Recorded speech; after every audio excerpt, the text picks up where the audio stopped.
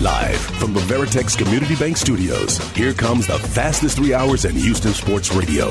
Here's Joe Blank and Jeremy Branham. Oh, hell yeah. You about to get all stung up. Ooh, what up, H-Town? Hey, how we doing? He's Blank. I'm Branham. Joe George behind the glass, the assistant to the regional manager. It is a Thursday edition of the Killer Bees on ESPN 97.5 and ESPN 92.5. You know, it'd be sad if the Astros were down 3-0. But they're not. They won a baseball game yesterday. We have a series, right? We have a series in the ALCS. It's a series, right? Definitely it is. It's a series. Absolutely. I was told so by the analysts last night.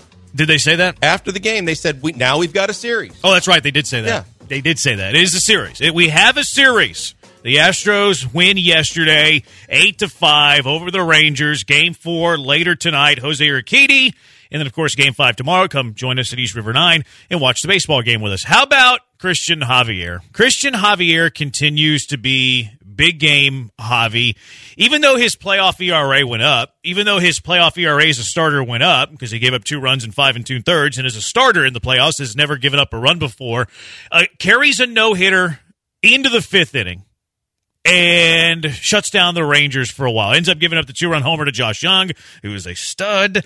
But Christian Javier, 2 runs, 5 2/3, keeps that Ranger offense at bay. The Astros offense does their thing. They score 5 runs before Christian Javier ever leaves the game, and that's what we wanted to see from the Houston Astros yesterday. It absolutely was. I mean, this was the absolute recipe of all recipes for success for the Houston Astros. You couldn't have asked for more because you got the kind of pitching performance you desperately needed. You got the offense to wake up almost all across the board.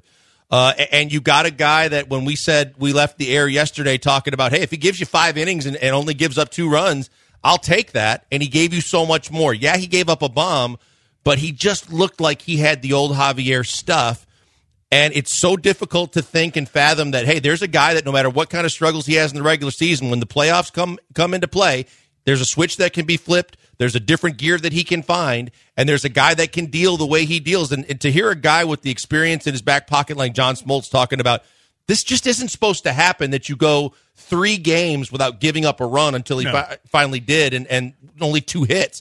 It's crazy what he's been able to do. We talked about it after Game 3 of the ALDS because Javier, he finished the regular season pretty good. Certainly had a really good start against Arizona. Martin Maldonado mentioned after the game to somebody from The Athletic that ever since the Baltimore game, and I think that was one that you pointed to, like in mid-September or whenever it was, that's whenever it started clicking. That's whenever he started to figure out. And you look at the line scores, and it matches with what Maldonado said. Every start since then, with the exception of one, he's been really good. And we talked about after the Twins game in the ALDS, like, were we giving Javier enough credit because of his up and down regular season, mostly down, as opposed to Christian Javier being great in big moments? Javier, since that start, by the way, that Maldonado mentioned, 3-0 with a 2.05 ERA, 33 strikeouts, and 26 1/3. Christian Javier, whenever he's pitching in the playoffs as a starter, is even better than that. Mentioned the ERA went up with his performance yesterday. He's had 4 playoff starts. Big game Javi. He's 4-0 in those 4 playoff starts. He's won every single one of them. He's 4-0 with 4 playoff starts. His ERA's .87 in 4 playoff starts. That is ridiculous. That is stupid. 26 strikeouts in 22 innings. 4 playoff starts, 22 innings, and he has an .087 ERA? That's ridiculous. It just is. And that's why I said, to hear Smoltz kind of just spread it out and lay it out for you, he's talking about, they started throwing things around about legendary status in the playoffs. And you know, the way that they're looking at him and what he's been able to accomplish is like putting him at a certain level with greats in playoffs across the history of Major League Baseball. That's not something that's supposed to happen to a guy this quickly over this short a period of a time to do what he's been able to do. But it was exactly what the doctor ordered. It was just what this team needed. And the one thing that you noticed right from, you know, we were talking about the fact how important it is when they get out to the lead and they score first. You could just notice it in the dugout. There were smiling faces and joking and ribbing each other and just lightheartedness that we haven't seen. They've been super tight, and they've looked very starched up until last night. Javi's certainly the lead. I thought the biggest pitch in that game yesterday was the Scherzer breaking ball in the dirt that Jonah Heim didn't block. Because, look, Does he groove a fastball to Martin Maldonado if he's not upset that Heim let? I mean, it wasn't an easy pitch. I think it was kind of an easy pitch to block. But pitches in the dirt are always kind of random. Like, what kind of bounce are they going to take? What kind of spin are they going to take? I thought Heim was very, very late getting down to the knees to make sure he blocked it, kept it in front. Yeah, and it didn't seem like his other hand came over real quick. No. It caught the heel of the glove. He got lazy. Yeah, and then the other hand wasn't there. And then before you know it, it's squeaking away. Domino effect. Like, the Scherzer looked different in that inning if there's not that wild pitch. We'll never know. I think it's likely. I think it's possible. And the fact, too, that it gave the Astros the lead. And we talk a lot about theories of why the Astros struggle at home. Ocho always brings up when the Astros are trailing in games. The Astros are good when they lead in games. So the fact that and also after the Pena at bat, too, because you have the bases loaded, 1 out. Mauricio Dubon gets that hit. You hold Jordan at third base. I thought you needed to hold Jordan at third base. We saw later when you wave Jordan, he's going to get thrown out at the plate. I thought it was a fine hold by Gary Pettis. So you got bases loaded, 1 out. Very similar to the situations you had in game 1. Very similar to the situation you had in game 2. Bases loaded, nobody out. Jeremy Pena to the plate, and he gets jammed, hits a pop-up to Simeon, and you're like, oh, great. Martin Maldonado comes to the plate. Again, you're going to strand the bases loaded. And I'm sitting there thinking in my head, hey, spike a breaking ball, get it by Heim. Lo and behold, it happens. Then Martin Maldonado comes through in a big spot, and then the Astros kind of cruise to a victory. You had some stressful moments throughout, but you never trailed in that baseball game. I thought that was the play of the game. Right. Javier, the lead of the game. He's the story of the game. I think that was the pitch of the game for the Astros. That was the pitch that started it. It kind of opened the door, and then the floodgates opened up, and then the fact that the rest of the inning, the way it played out, to establish that it was a crooked number, to establish that you had a pad, that was big for Javier. That was big for the whole team, and that was the kind of first deep breath that this team could take, knowing how much pressure and how much that was on the line for their season to come through in this game. I think they were able to relax a little bit. I thought one of the interesting things was we talk about the numbers that they put up. We talk about what they were able to do in the entirety of this game. But then when we talk about what ifs, I think it was 4 other hits, including 2 other Altuve at bats, in which balls would have gotten out of at least half the ballparks in Major League Baseball that didn't get out there. It's weird because at certain points the ball doesn't seem to travel, and then at other points, especially to center field, the ball travels forever. The first one to Altuve in the first inning, like Altuve's reaction as soon as he hit that ball was he put his head down, like tossed his bat aside like he was disgusted with himself. It looked like to me, off the bat, I was like, that's a routine fly ball to center field, and all of a sudden Tavares is like on the warning track, and from that moment I was like, well, the ball's traveling in Arlington tonight. The ball's carrying in Arlington tonight, and we ended up seeing a bunch of home runs. So I think the ball does travel pretty good in Arlington. It'll be interesting tonight though because the roof's open. Like I don't know what the ballpark factors are like whenever the roof is open in Arlington. I was reading on Twitter that they haven't opened the roof in a game in Arlington since like May. So I have no idea how the park's now. Is that play. Another Major League Baseball decision? It has to be. It has to be. But it's very weird again that Major League Baseball just gets to come in and decide that we're gonna open the roof tonight. Yeah, I'm not a fan of that. I don't either. I'm not a fan of that. Now, it is consistent, and in fact, I know what it is because Major League Baseball, the reporter that was reporting it said that this is MLB protocol, so Major League Baseball is making the call there. I don't love that. Like you earn the home field advantage. You should have say of what your ballpark looks like, whether it's a roof, whether it's how thick the grass is on the infield. You earned home field advantage. You play home field advantage within the rules of the game. I don't like that they're determining playoff roofs open shut now. I don't think it's like whatever. Like I don't like it, but it's also not a hill that I'm going to spend a whole lot of time on. No, but at the same time, you think about some of the biggest home field advantages in sports, and you can't let the league come in and dictate. Like if you have a huge advantage, whether it be like heat versus cold or weather related, if there's a chance with a retractable roof, where all of a sudden you decide instead of the home team that hey, we've been playing this all year. It's a huge advantage for us if a team from the West Coast has to come play where it's cold, or a team from the East Coast has to come and play where it's really, really hot.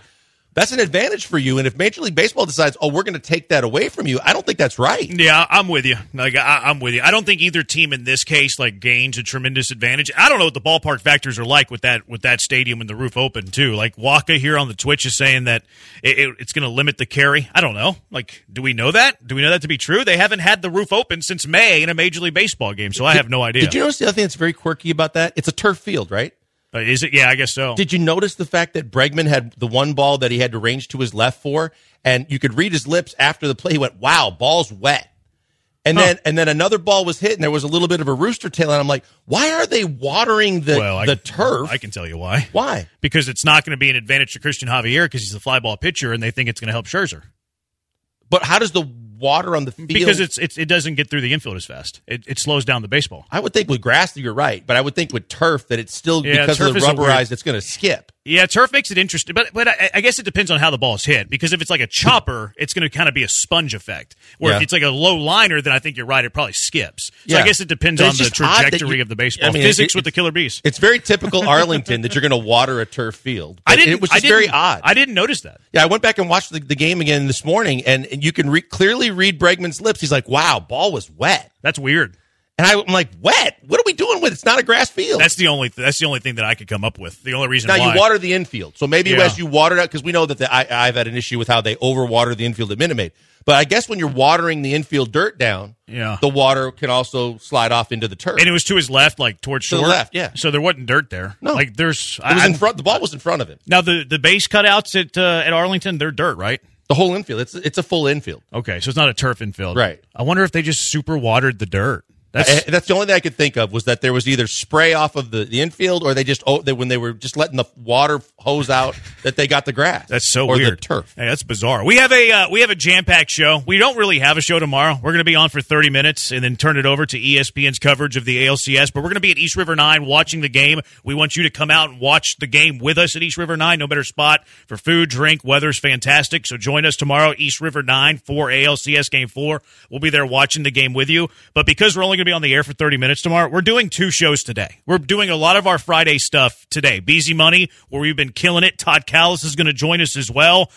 Lee Sterling, he'll be on with us. We're going to talk plenty about yesterday's win. And in fact, Jared Carabas, who covers Major League Baseball for DraftKings, he's going to join us next too. So jam-packed show. This is where you want to be on a Thursday afternoon with the Bee. 713-780-ESPN, HRP listener line. We're on the Twitch, twitch.tv/ESPN975. He's at Pac-Man Joel. He's at Joe George Radio. I'm at Jeremy Branham. It's the Killer Bees on ESPN 97.5, ESPN 92.5. We're going to be jam-packed. We're going to be in a hurry today. We don't want you to be in a hurry out on the roadways, but if you kind of are and you get into an accident, that's okay, because you know that you can call Hollingsworth Law Firm, and you know when you call Hollingsworth Law Firm, you don't owe a cent until you win your case. That's the biggest thing, Jeremy.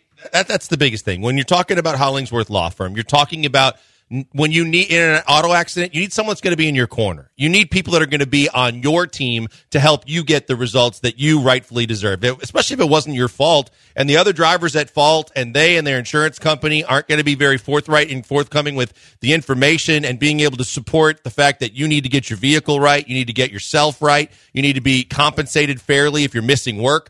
And a lot of times you feel alienated. You feel alone. You don't know who to turn to and how to get what you rightfully deserve. The Hollingsworth Law Firm specializes in car wreck and accident settlements. They'll go after the insurance company. They'll file a lawsuit, and they won't make you pay anything unless you win. That's the best part about it. And don't let these insurance companies run over you either. Call Hollingsworth Law Firm. They know how to deal with these pesky insurance companies. They know how to beat these pesky insurance companies. Call right now for your free consultation, 713-999-8773, 713-999-8773, and visit carwrecktexas.com, carwrecktexas.com. Killer bees who won't sting you unless provoked. Here's Joel and Jeremy. Let's go straight out to the HRP guest line, being joined now by Jared Carabas, covers Major League Baseball for DraftKings, joins us all the time. We're appreciative of a few minutes with Jared as well. Jared, ALCS, road team has won all 3 of these. Astros lose the first 2 in Houston. They get one back yesterday in Game 3. They'll try to even the series later tonight. What have you made of the first 3 games of the ALCS?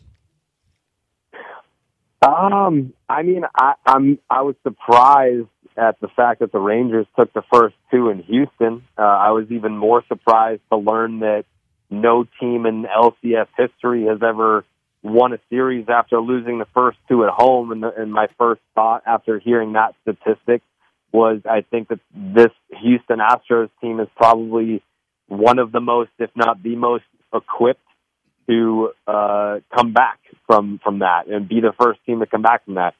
7 straight American League Championship Series appearances. They've been there. They've done that. They've had new names and faces, but they've maintained some of the same core that's been there the entire time. I don't think that they feel pressure. This is just, it's almost like a business trip for them. And it was the least surprising result ever that they were able to win Game 3 last night. With that, Jared, we look at it and we say, look, we're a little too close to the situation, but we nitpicked because during the season, Javier wasn't the Javier of the last, couple of years, and it definitely wasn't the Javier of last year all the way through the playoffs. And then he started to find it a little bit at the end of the regular season when they needed it most. But this run that he's been on with his play with the playoffs has just been on another planet. And a lot of people here, they look at it, they hear it, but I don't think they can really digest it and understand the magnitude of it. What was your take on how he's pitched in the postseason? Yeah, I mean, I think I saw the stat last night that before the Josh Young home run that he gave up, that he had only allowed like 2 hits in the postseason in his career or something like that. I mean, there's just certain guys that when it comes to October, they can flip a switch and it's just a different ball game to them.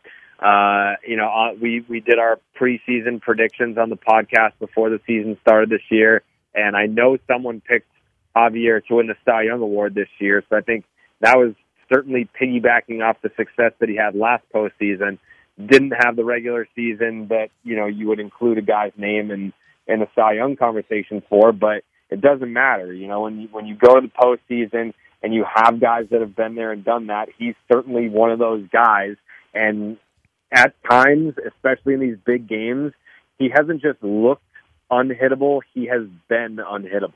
Yeah, the numbers are insane. He had some bullpen assignments in the postseason before the starts, but in his last 4 playoff starts, he's 4-0 with an 0.87 ERA and has given up 5 hits in 22 innings.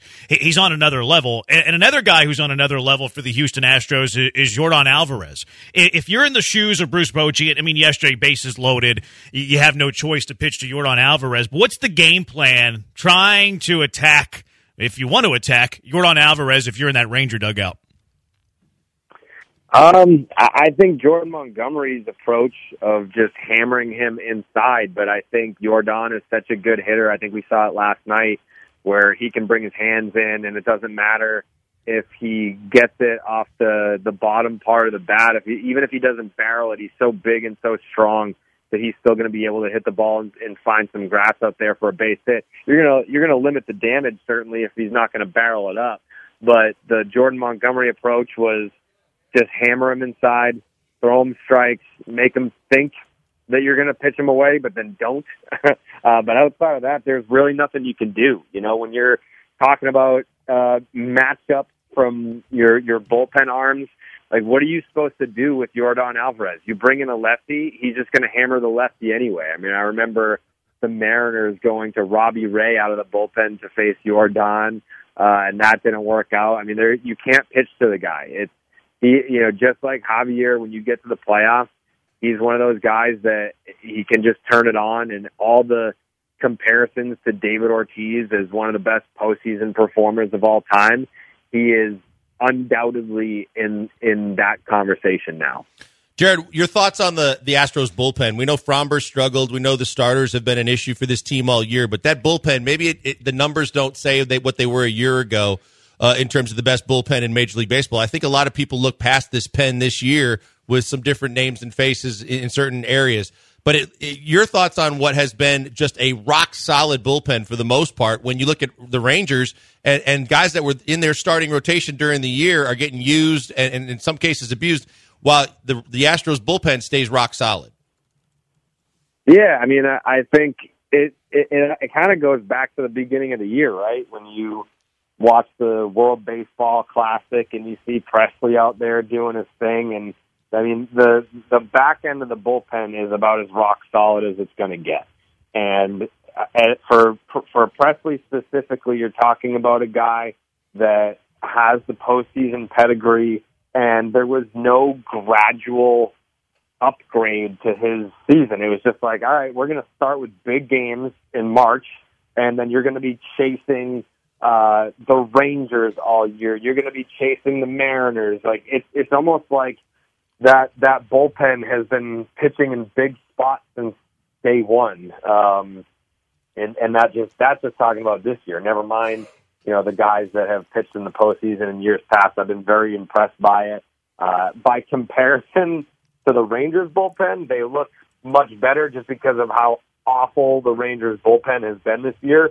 I am honestly stunned that last night was the first loss for the Rangers this postseason. I've picked them in every series so far, but I never had them just sweeping teams because their bullpen is such a great Achilles heel for them that they've cost them so many games. Whereas with Houston, you feel good with a lead late, handing the ball over to those guys. Jared Carrabis covers Major League Baseball for DraftKings, joining us on the HRP guest line. And to that point, one thing they've been good in the postseason with their starting pitchers is getting deep into games with the Eovaldi, with Jordan Montgomery. Doubtful that's going to happen with Andrew Heaney. He's been pretty good as of late, but just hasn't been stretched out. Jose Urquidy for the Astros, who's been pretty good as of late. His season ERA, not wonderful. This might be a game where you get into the bullpens a bit, both sides. What are the Astros getting with the lefty Andrew Heaney tonight? Yeah, I mean, to your point, bringing up Eovaldi and Montgomery, like those were guys that when you're playing in these shorter series, when you're playing in best of threes and best of fives, you can trot those guys out there, and you're looking pretty good. But then once you start to get to the Max Scherzers of the world and the Heaneys of the world, well, now you've got a fighting chance. And Heaney is a lefty, obviously. He's pitched well when he has pitched this postseason. I think you're going to start to look to your right-handed bats. I know Altuve didn't have a hit in the series coming into Game 3, hit the home run last night. Bregman with the home run in Game 2. You're going to look to your righties, and obviously Yordan, it doesn't matter, lefty-righty, he's going to do damage. But that's going to be the key is those guys, Bregman, Altuve, if they're going to get to Heaney. Well, tell me, Jared, because you said you've picked the Rangers in every series so far. I'm curious, did you pick them to win this series? And how do you see the series playing out from here? Who has the advantage, and do the Astros have a shot? Yeah, I mean, tonight. I think tonight is for the series. I picked the Rangers, I believe, in 6 for this series, but I think whoever wins tonight wins the series. I think that's a pretty fair way of looking at it. It's a big game tonight. I know that Urquidy is a guy that he's in and out of the bullpen. He's in the starting rotation, so it's not exactly the sexiest pitching matchup of all time when you're talking about whoever wins takes it. But I think whoever wins Game 3 takes the whole thing. Yeah, Game 4, I think is what you meant, right, Jared? Yeah. Tonight's Game 4 with the yeah. I mean, especially, if the Astros get down 3-1, and then the way Jordan Montgomery shoved in Game 1 against the Astros, I know you have Verlander. I just don't like that matchup from a Houston Astro perspective against Montgomery again. Right. Yeah. I mean, I don't know. I feel like Verlander's a guy that you beat him once. That may be the only chance that you get against a guy like that, and he's saved some bullets. It wasn't a full season for him entirely. So yeah, I think Game 4, whoever takes it, that's who's going to take the series. Jared Carrabis, thanks so much for the time. Appreciate the conversation. What do you feel in the other series? Philly's just going to roll? Yeah, it's unfortunate because the D-backs are such a good story, but I mean they had no business going into Philadelphia winning a game. They didn't. The series now goes back to Phoenix, and we'll see how it goes. I mean, I don't think that they have a chance to win the series. I think the conversation now pivots to do they win a game.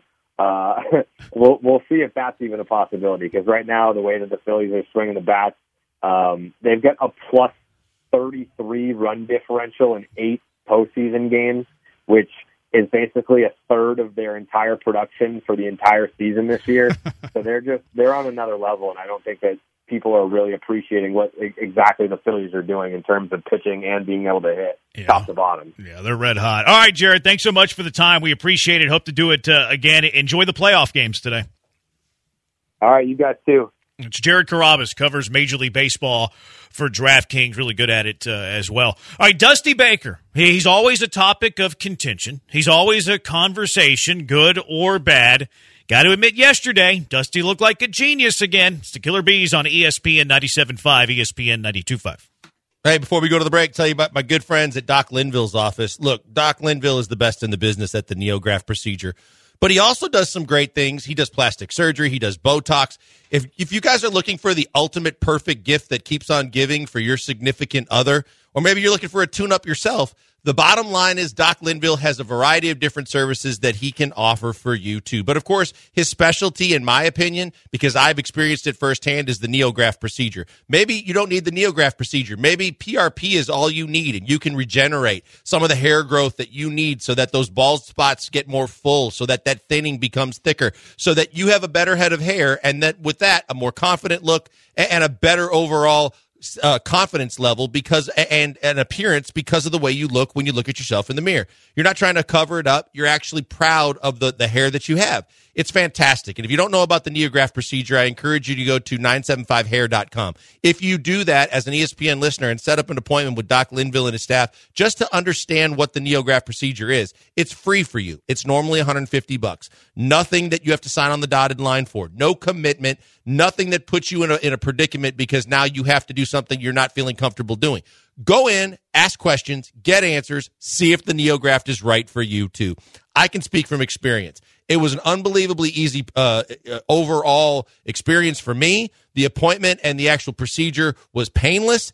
The almost immediately you can see the follicles and the hair growth, and in 6 to 9 months you're going to see stronger, longer hair that's going to be with you for the long haul. And the best part of it is it's your own hair. Check him out today and tell him I sent you by because he's the best in the business. And I'm not just saying that. This dude knows what he's doing, and he can do what he did.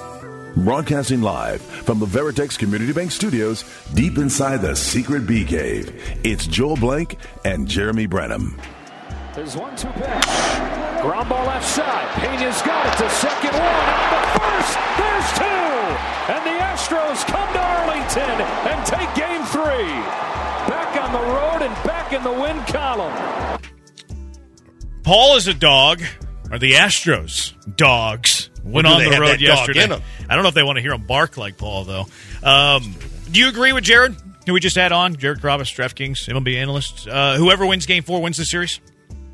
I was thinking about when he said it. I mean, I think that there's still so much baseball to be played. I think that you got a guaranteed long series that's going to be really nip and tucking, and there could be another moment if the Astros win. And I think that if the Rangers win, I just think 3-1 would probably be insurmountable for the Astros. It would be a tough hill to climb. So I'm not going to say that it's definite, and I don't. So I guess I'd say I disagree. I disagree that tonight is the deciding factor, but because I think the Rangers could still win the series if the Astros win tonight, but we'll see what happens. I just think it's too early in the series with these two teams because you haven't had like a Phillies Diamondbacks 10-0 blowout. You haven't had games where you were just, one team totally dominated and looked hyper talented opposed to the other one.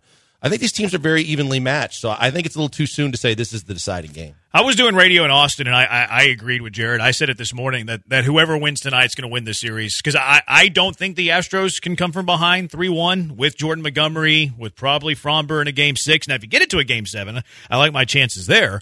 But if you win tonight, now it's 2-2. You got to take 2 of 3. Verlander, Montgomery would be tight. Game 6, Fromber doesn't sound great, but then I like my chances in a Game 7. So I do think that it comes down to who wins this game tonight. Tonight is imperative. Tonight's critical. Every game in an ALCS is critical. 713-780-ESPN, HRP listener line, 713-780-3776.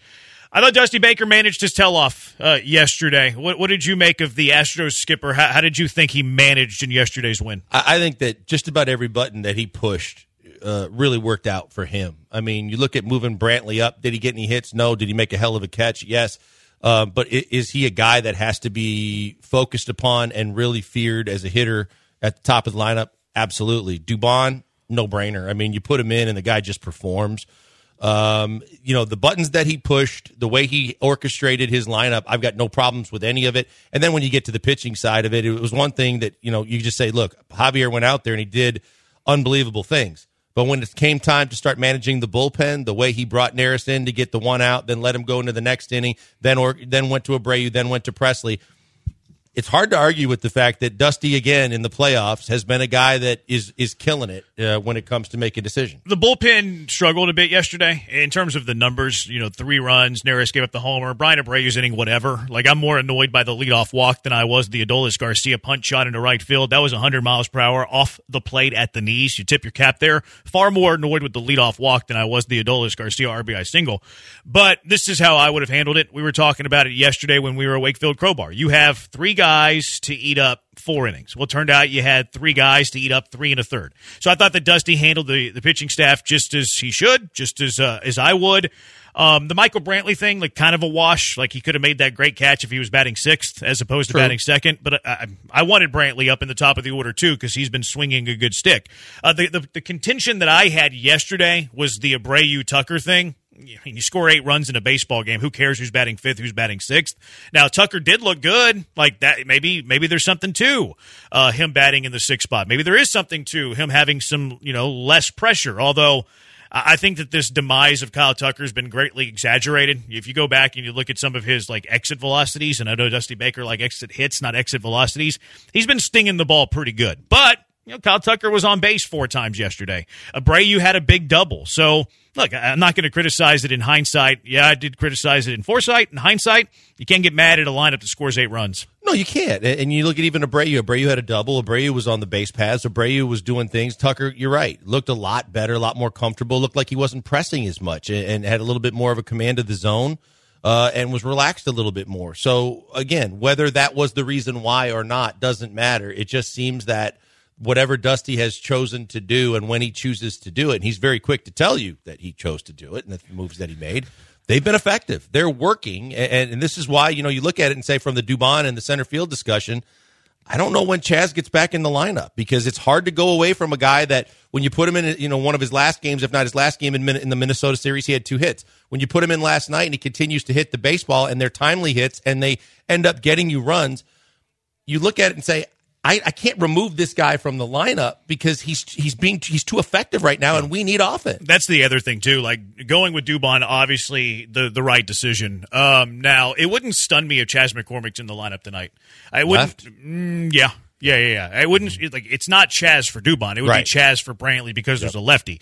Personally, I would play Brantley tonight, even though Heaney's the starter. Who would you play in? What would be your outfield? Left field, center field. I'm with you, and this is kind of similar to the situation that we talked about during the season when I was adamant when Yiner was hot that righty or lefty. I'm going Yiner in this series with what we've seen of just the plate appearances by Michael Brantley. I'm putting Michael Brantley in the lineup for the rest of this series. I believe in Michael Brantley, the professional hitter. I believe in Michael Brantley, the gamer, when big plays are on the line. He's got another guy that's got an even, steady heartbeat. But even defensively, the play he made, I'm just scared to death of his shoulder and something happening. But other than that, I want Michael Brantley out there. No disrespect to Chaz, but Chaz has looked like he's pressing, and Chad looks very uncomfortable at the plate. Brantley in left, Dubon in center, Tucker in right, and there's your outfield. That's where I'm at, too. If Brantley has another offer today, then we can reevaluate tomorrow against Jordan Montgomery. But this is going to be a bullpen day, and Bruce Bochy's going to play the matchup games. So, really, the question's not, who do you like more against Heaney? The question is, because you're predicting what Bruce Bochy's going to do, he's going to bring in the lefties for the lefty pocket, he's going to bring in the righties for the righty pocket. Would you rather have Brantley versus lefties or Chaz versus righties? I'm trusting the professional hitter in Michael Brantley in a bullpen game. I'm going Michael Brantley. I'm running out the same lineup that they used yesterday. Even though I was critical of it yesterday, you scored 8 runs. It felt like it had good feng shui. I'm rolling that out there again. If Brantley has a bad day at the plate today, you have Jordan Montgomery, who's going to be a longer starter, obviously, tomorrow, then that's a game for Chas McCormick. I don't think Chas McCormick should be in the lineup today. I think it should be the same exact lineup. And honestly, I think Dusty is going to run out the same exact lineup again today. I think that's when, we talk about Pawpaw's belly. I think he's a guy that's not going to, if it ain't broke, don't fix it. And in this case, with this scenario and the way the offense looked and how everybody looked and felt comfortable and they put up as many runs as they did, I understand that, it's a different pitcher in a different situation, but I wouldn't blame Dusty at all if he rolled out the exact same lineup because if they're producing like this, I believe that they got confidence and I'm going to go with them again. 713-780-3776. Let's go out to the HRP listener line. Philip from Pennsylvania is joining us. What's up, Philip from Pennsylvania? Hey, how y'all doing? I love the show. I've been listening to y'all for a long time. Thank you. Thanks for listening, man. I'm originally from Houston, but since I moved to Pennsylvania 6 years ago, I still listen to y'all, from the live stream. But what I want to ask, I think Dusty Baker should keep the same lineup. Chas McCormick, I think he did good by moving Kyle Tucker. Now Kyle Tucker can get going, moving to the 6th or 7th spot, whichever spot he was in. So I think Dusty Baker, he's not dusting. I think he's doing a good job. I think tonight they win, and we take it 2-2, and we'll see what happens in Game 5. Sounds and good. That's all I got to say. Appreciate it, Philip. Thanks for following us to Pennsylvania. We certainly appreciate that. I think Dusty did a great job yesterday. I was critical of the Tucker over Abreu. I still feel some kind of way about that, but you score 8 runs, you have scoreboard on me. I'm willing to eat that. I'll take the L on that. I do think that the Kyle Tucker's been awful since September is a little bit egregious. Kyle Tucker's had over 850 OPS since September. You would love that in the middle of your lineup. Kyle Tucker's not had hits in this series per se. Now, he's hit the ball hard. He had that double yesterday, and he reached base. But maybe that's because he's in the 6th spot. There is one thing that I like him in the 6th spot that I didn't really have the realization until watching that game yesterday, that Dusty probably did have the realization because he has more baseball knowledge in the nail of his pinky than I ever will. I do like Tucker reaching base in the 6th spot because now he's a base threat. Now he can still base. And if you have Mauricio Dubon hitting behind him, Mauricio Dubon's a contact hitter that hits singles. So Kyle Tucker reaches on a walk. You're still second base. Mauricio Dubon comes through with a base hit. I like that in that spot. I like running in the back end of a batting order. I don't like running in the middle of my lineup because what do you do there? You run into an out. All of a sudden, there's nobody on base for Yordan Alvarez. So I do like that aspect of it that I didn't think about before the game yesterday. Yeah, and I'm with you. I don't want to run into outs, but because I don't want to see Maldi starting off another inning, or in this case, it would probably be Pena first and then Maldi. But you know what? The bottom half of the order stepped up last night. The fact is that you got production out of Maldi, you got production out of Dubon, you got production out of Pena. They got on base, they set the table a little bit for the top of the order again. And the Dubon situation to me is just what's amazing to me is he looks so bad sometimes and gets caught on his front foot. And even Smoltz on the one said, guaranteed almost he's going to swing at the first pitch and it's probably not going to be a strike. And it was like a foot outside in the other batter's box. 1, he swung at it. 2, somehow he amazingly put a barrel on it. But he's, with 0-2 counts, he's so good at least putting the ball in play and talking about what you and I have talked about, that he still will make contact and put the ball in play. I think that's big down in the bottom half of the lineup, and then he's got some speed. So I like what the fact that the bottom half of the lineup has looked better last night, and that's just another reason why I wouldn't touch what they're doing right now because I feel like they've got a lot of confidence. 713-780-ESPN. Who plays left field, center field for you tonight? Dusty manages tell-off yesterday. 713-780-3776. It's the Killer Bees on ESPN 97.5 and ESPN 92.5. Mike Hawley, U of H class of 1990. Go Cougs. He's been protecting the interest of businesses for nearly 25 years. Used to protect a Heisman Trophy winner. Now he's in the business protection game. HRP provides comprehensive human capital management services, including HR compliance, benefits administration, payroll. They're up to date with all the tax stuff that you need to know. HRP will take care of you and your business. They will also work with you to customize a plan for whatever you need. You might not need the whole, bells and whistles of everything. You might need one thing. You might need 2 things with your human resources and payroll company. Well, you can do that with HRP because they will customize a plan for you. There's nothing cookie cutter about HRP. A lot of help you need, they got you. You need a little bit of help, they got you. HRP will create a plan for whatever you need. Also, their customer service, second to none. I've contacted their customer service quite a bit. I'm not the sharpest tool in the shed. I have questions all the time. I send emails because I'm an email guy. Always quick. Always very easy to understand, very, very helpful. So if you're an employer that cares about your employees, give them HRP. They'll certainly appreciate that. The customer service is fantastic. Let HRP take on the demands of human resources. Eliminate your HR burden so you can get back to growing your business or spending time on the golf course. Give them a call at 281-880-6525, 281-880-6525. Let HRP customize a plan for you. Check them out online as well, HRP. Welcome back to the Killer Bees these nuts. Live from the Veritex Community Bank Studios on ESPN 97.5 and 92.5. Here's Joel Blank and that Jeremy Branham guy. He's Blank on Branham. Lamont saying, how do you think the Astros-Rangers-Texas showdown will match up with Thursday Night Football? I'm guessing he means ratings. Yeah. Look, I don't. Who's playing Thursday Night Football? Saints and the Jags. I think the Astros. I mean, look, football's king across the country for the most part. I think there'll be a lot of people that are going to check in. So I just think it's more about the sport than it is the teams. It's unfortunate, but I think as much as we love baseball, I think that for the rest of the nation, they're going to be football focused. They normally are. I haven't seen the early ratings on these playoffs, but obviously the networks are clamoring for the big cities, the big networks, the LAs, the New Yorks.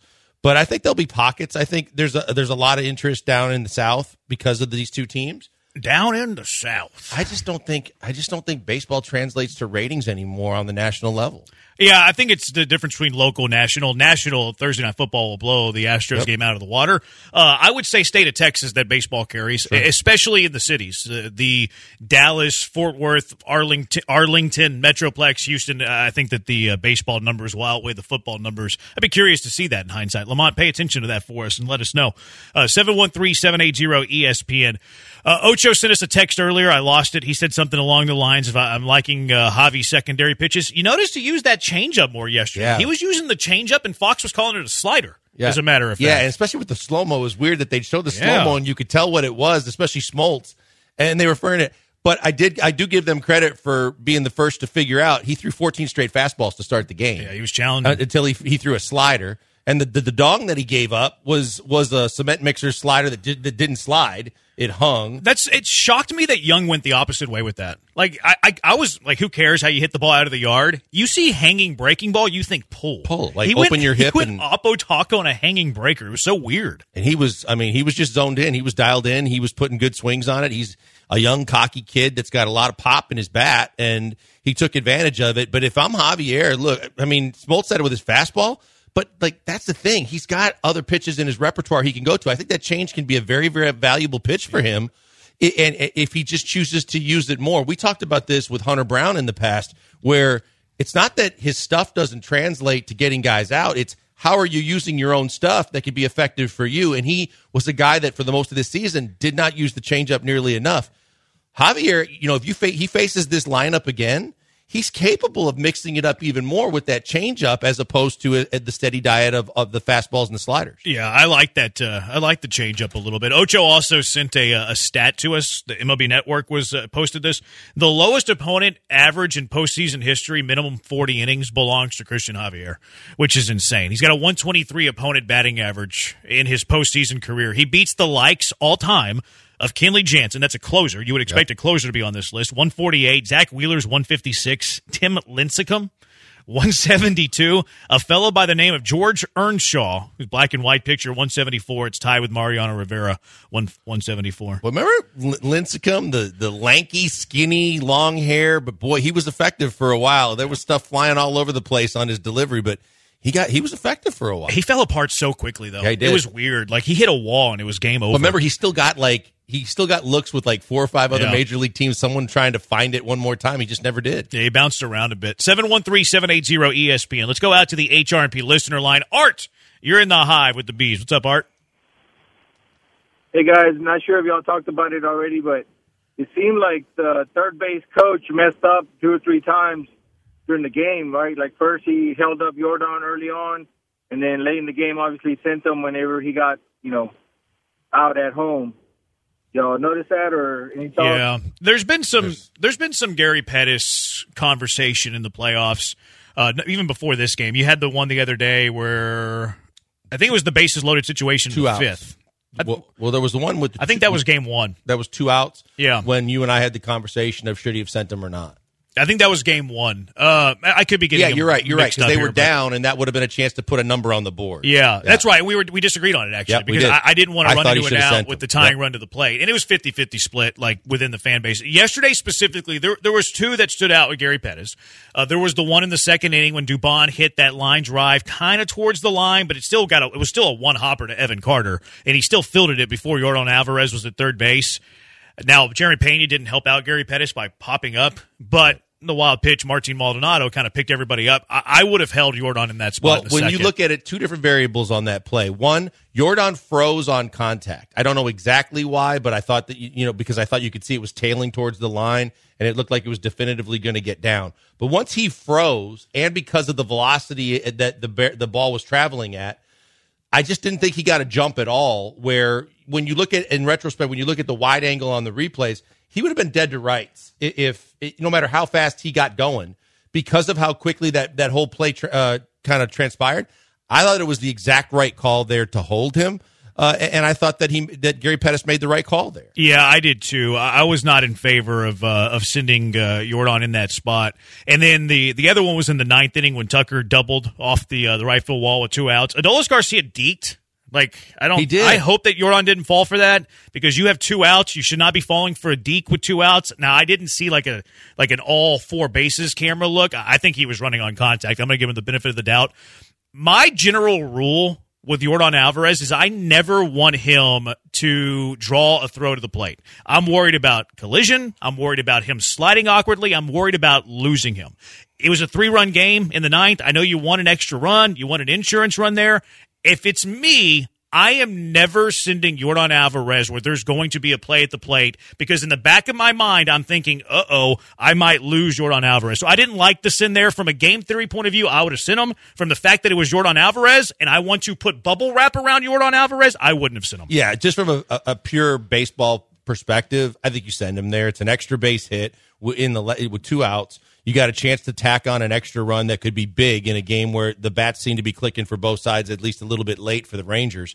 And I didn't have a problem with that at all either. I totally understand your perspective because of who it was, but just from a baseball perspective, an extra base hit that late in the ball game, you're trying to tack one on. And a lot of times the defense understands once that ball hits the wall, it's going to be a tough play for them. And a lot of guys kind of relax. Yeah. They were just on top of the play. They made a good relay, and they got him out. Yeah. Thank God he didn't slide. Anybody else, I would have sent. Jordan Alvarez, I'm keeping that guy as safe as possible, and I'm being uber careful with him. I'm being a helicopter parent with Jordan Alvarez. I'm going to make sure that when he falls, I'm there to catch him. 713-780-3776. I thought he was. I think there was a play. He pulled the chute, but I don't think it was like a real wholehearted slide. It was kind of one of those half-assed kind of pop-up slides. Yeah, kind of just like went through the motions but still slid. Like, don't slide. I don't want you to get hurt. 713-780-3776. There was the other. I don't think it was yesterday, but there was one where he went around third hard and then slammed on the brakes. It might have been yesterday, and I was like, man, I don't like him slamming on the brakes like that either. Yeah. Like I'm super protective with my Jordan Alvarez. I just am, because his offense means too much. I thought he was going to make Gary Pettis a hood ornament, come in hard and just run right into him. Yeah, Gary would not have survived that, unfortunately. Let's go back out to the HRP listener line. Tron, you're in the hive with the bees. What's up, Tron? Hey, guys. First off, I totally agree with everything y'all just now said about Jordan Alvarez.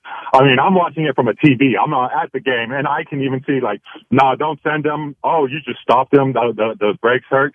But, so y'all have nailed that on the hammer. Thank you for that. Smart minds think alike. What I wanted to discuss is, I mean, it's beating on it. It's the same thing, but obviously, tonight you play Doobie. I'm a huge Chaz fan. Ever since he made that catch last year, like that put him on the map for me, on the radar or whatever. And I love Chaz. I got my Chazmanian Devil shirt. So I'm a big chomper. But even me, I'm like, he strikes out a lot. It seems like lately he has not been clutch. He does get like one hit a game, 1 for 4 every game, but it has not been at the right time. Whereas Doobie's hits, I don't know, something about when he was playing second base for Altuve, the guy was just clutch. So I like Doobie there. And then the other thing I wanted to say is, like, we got to be cool, man. We're the Astros. We're the world champs. We've been there, done that. Like, everybody has to just have a good temperament. And, like, I know it's like a serious situation, but honestly, if we don't get the World Series, like, I'm fine. Like, I still love my Astros. We did really good this season. So I think our boys just got to go out there and, like your nerves. Like, when we were playing the Braves in the World Series 2 years ago, and then the Phillies last year, my nerves were going crazy bonkers, But, like, this year, I'm cool. So I just wanted to just throw that out there that the Astros, like, no matter what, we love you. And, like, keep that heart rate low, man. Appreciate that, Tron. Tron. Joe George. Over the last couple of years, he was kind of stuck going crazy bonkers, and now he's cool. I kind of have the same feeling. Like my heart rate has been much calmer. Maybe it's the second World Series. Reptile? Maybe it's because I feel okay in this series. I don't know. It's kind of weird. Like, it's not like me, honestly. We talked about it yesterday. Don't want to play the Phillies? I don't want to play the Phillies. No, Phillies. Maybe that's it. No, I don't think so.